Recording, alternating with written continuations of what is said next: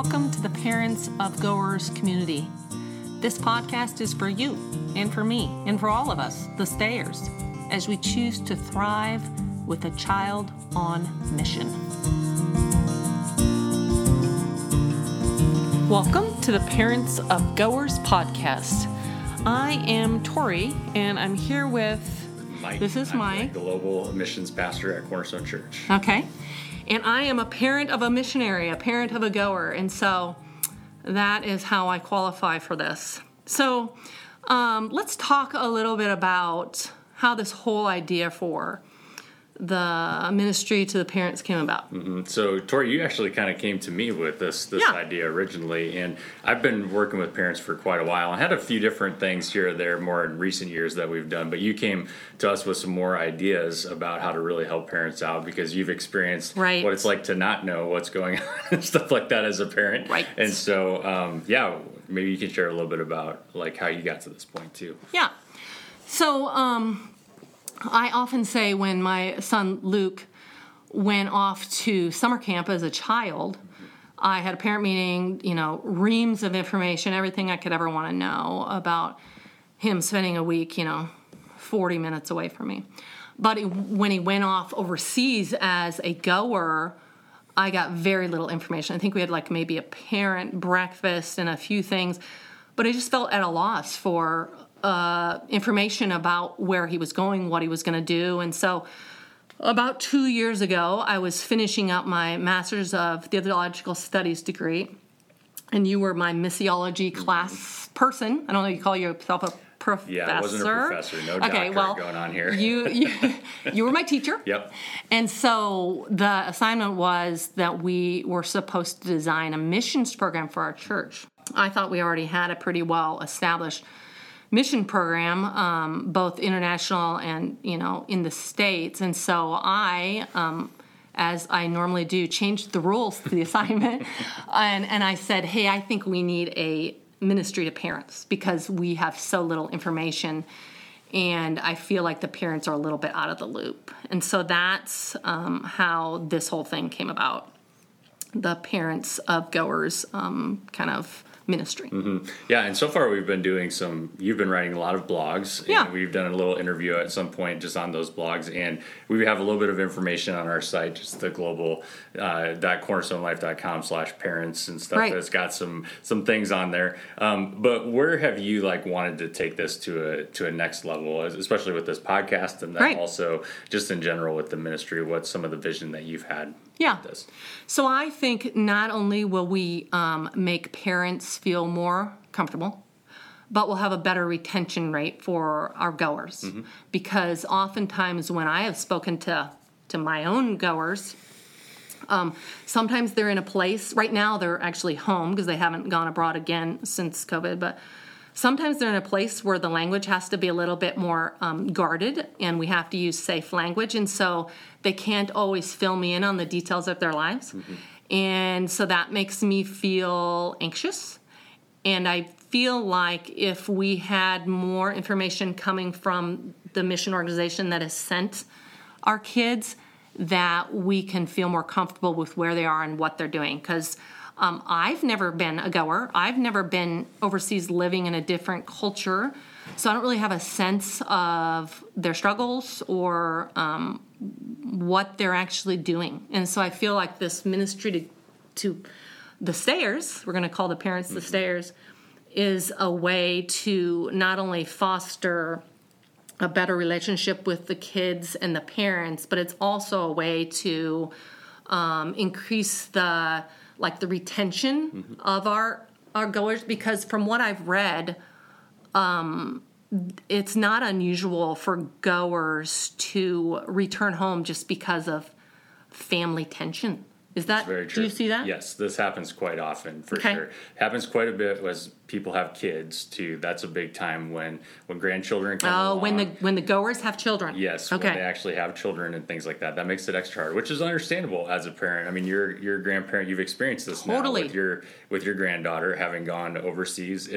What are some of the feelings that you've had as you're Yeah. And you're a very supportive parent. You in terms of you encouraged your son to take perspectives, or he raised He money, actually he actually paid for it. encouraged us. Anyway, yes. but either way, Yeah. you were helpful in that whole process. So it's not like you're against the idea of missions, but it was still hard for you to experience sending your son off and Right. also having your granddaughter gone for a long time. Right, So, and be born overseas. Yes. Yeah. So some of my, did you ask what some of my tension? yeah, just some of the anxieties or the tensions that you felt in that. Yeah, I think we worked really hard to build a family culture in our family, and that was built on the fact that your family was going to be together and interacting a lot. And so when your child goes overseas, I think you give up a little bit of a dream of that togetherness and maybe the future that you saw in your mind when they were children. And so you feel a little less part of their lives because of the distance, mostly. Because there's a lot of great communication tools, and we'll probably have a podcast on that in the future on ways that you can communicate.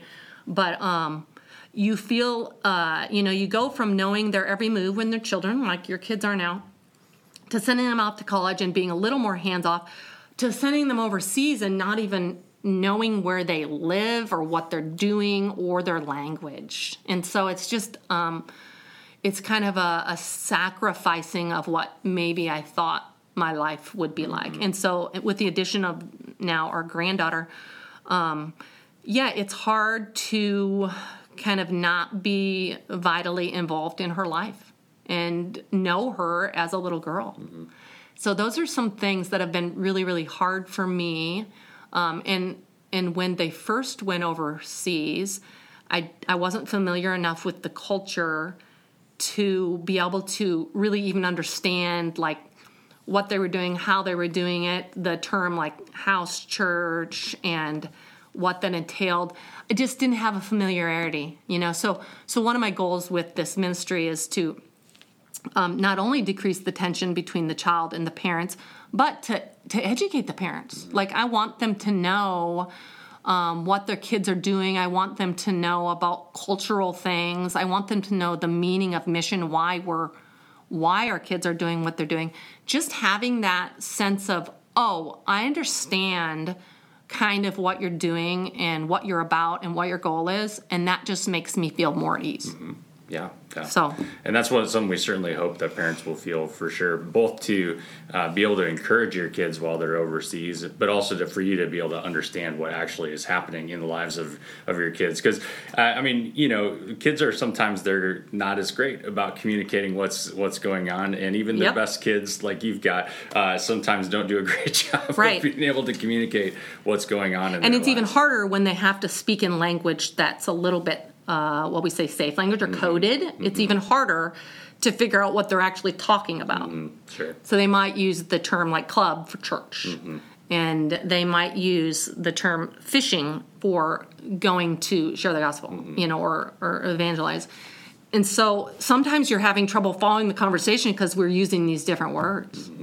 Yeah. So it makes it even harder. Yeah, that can create a lot of challenge and inability to be able to understand. Now, certainly when you're able to go over and visit them. Now that is super helpful. And we'll also do a podcast on making the trip, because that was probably the biggest thing that helped me understand what they were doing, where they were, kind of placed them in a neighborhood, understood their culture a little better just by spending some time there. So that's something I would really encourage parents to think about. But another thing that really helped me in kind of releasing my son was understanding why he was there. Why did he want to leave? Well, he wanted to leave because God wants to redeem the world and reconcile it back to himself. And so once I understood that was my son's goal, is to play a part in that plan, then I was more hesitant to say oh, woe is me, I'm losing something.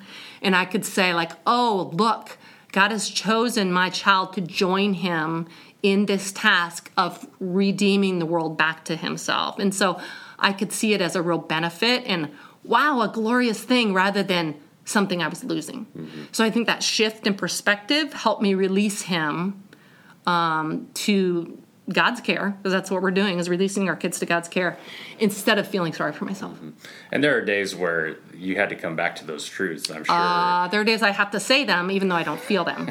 Yeah, because even, especially holidays or birthdays, those are hard. And you have to say, like, oh, no, God has a bigger plan. I'm a small part of that. And my son is helping. And we all are. We're all ambassadors for God's glory and to reconcile the world back to himself. But that's what he's there doing. He's not there because he didn't love our family. He's not there because he wanted to abandon us. He's there because he feels like God has called him to join him in his work. Mm-hmm. Absolutely. Yeah. And there's parents on this podcast that will know a lot about that mission and be excited about it. There's parents that won't necessarily be as excited about that as well. But wherever you're at in this, like, we certainly want to just validate that, hey, being apart from your kids is a hard thing to do. If you believe in the mission of God, it's still a very difficult thing. Still a difficult thing. And I believe in the mission of God, but if I weren't familiar with the mission of God, and if I weren't a believer in that, it would be harder. But there are things that I can still relate to, not even understand that. It's the whole separation thing. That's the hard thing about they're really far away.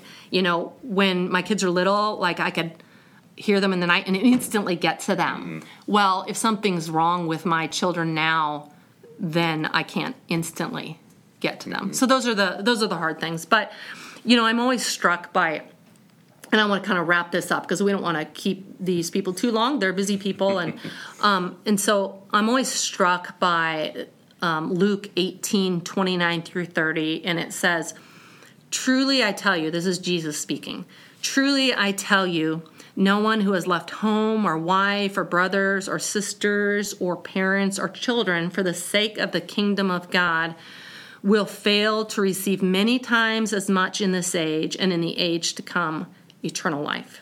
So I think the blessing promised there is not only for the goer, not only for our kids as they go across the ocean, but I think it's also for the stayers. And I think it's for you listening as you stay here at home and live without your child as part of your everyday life. So with this podcast and with this ministry that we've started, we want to bless you and your sacrifice. You've sacrificed by offering you resources like this podcast, like the blog post, just by being here for you and being kind of a sounding board and maybe be able to offer you some either commiseration or answers. So let us know what you want to hear.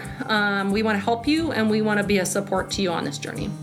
Great. Thanks for listening. Yeah. That's awesome. So stay tuned.